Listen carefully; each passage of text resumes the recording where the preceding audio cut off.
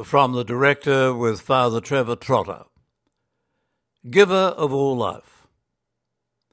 The death of someone close to us always gives us pause for thought. Columban Father Peter Toohey passed away recently in Perth. Peter was a missionary not only in Korea and Chile but also in Australia.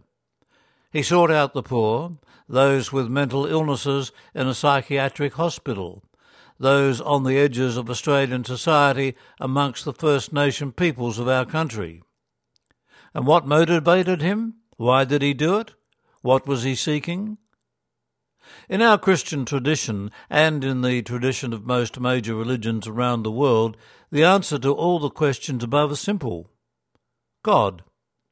His desire for God drove him. His desire to share the God that he had found with others was his mission.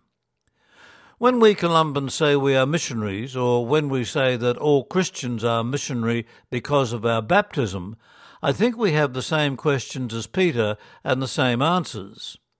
It is God's mission that we are part of. It is God's love for all his people that drives God and us. As Jesus says, the Spirit of the Lord is upon me. The Spirit gives us energy and delight in our mission. We are led by the Spirit in our lives to find our way of mission. Everyone has a deep desire for God. In the same way, God has a deep desire for all his sons and daughters. What each of us is promised is a personal relationship with God. It is not just head knowledge about God, but to be in a loving relationship with him. All of our Gospels, church documents and rules are there to help us to come to know God and love God. Like all relationships, our connection to God has ups and downs. There may be a slow beginning or a dramatic one. There may be times when God seems far away and other times when the intimacy of God can be so frightening that we look the other way. As in our relationships with all people and indeed the universe, there is always change. So the question for all of us missionaries is, how do we help God's children get to know God personally? How do we help people awaken to the reality of God's loving care for them in their own lives every day? And I think the best way to do this is to understand what God has done in our own lives and then share that story with others. When we want one of our friends to meet someone, they don't know we share with our friend what this person has been for us, what we have experienced of this person. When have we experienced God? Most people have experiences of God, but have not named God as the one that they have met. Sunsets and sunrises are oftentimes for meeting God. A moon seen on a clear night can be an opportunity to be with God.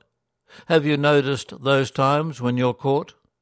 You feel the need to stop and just look, and the whole scene is often sharper. Things seem all united and part of a whole. Everything seems brighter. The beauty of the scene carries your breath away. It is those times that we see God in everything and holding everything in love. As these occasions of spiritual awakening become more frequent, so does our love for God grow. We become more aware of God sustaining us and leading us. We begin to notice that our prayer is changing. Going to Mass on Sunday enriches our soul. We know we can't make these special moments happen to us. They come from outside us.